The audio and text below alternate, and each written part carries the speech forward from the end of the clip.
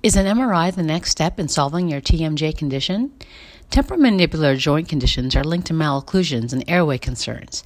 TMJ imaging is a key diagnostic tool for patients with pain or malocclusions.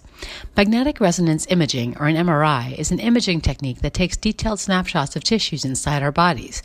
An MRI uses magnetic fields, radio waves, and a computer to generate the images, but is not the same as radiation. The MRI looks at the TM joint soft tissue and disc as well as hard tissue.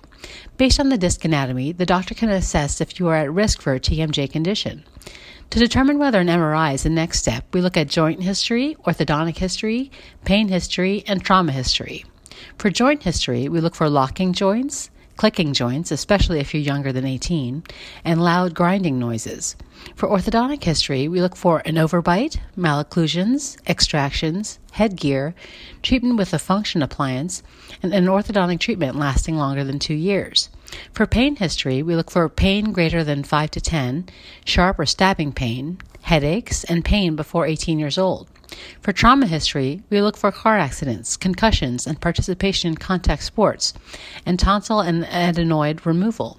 For more information or to schedule an appointment, please visit sunrise-orthodontics.com or airwayandsleepgroup.com.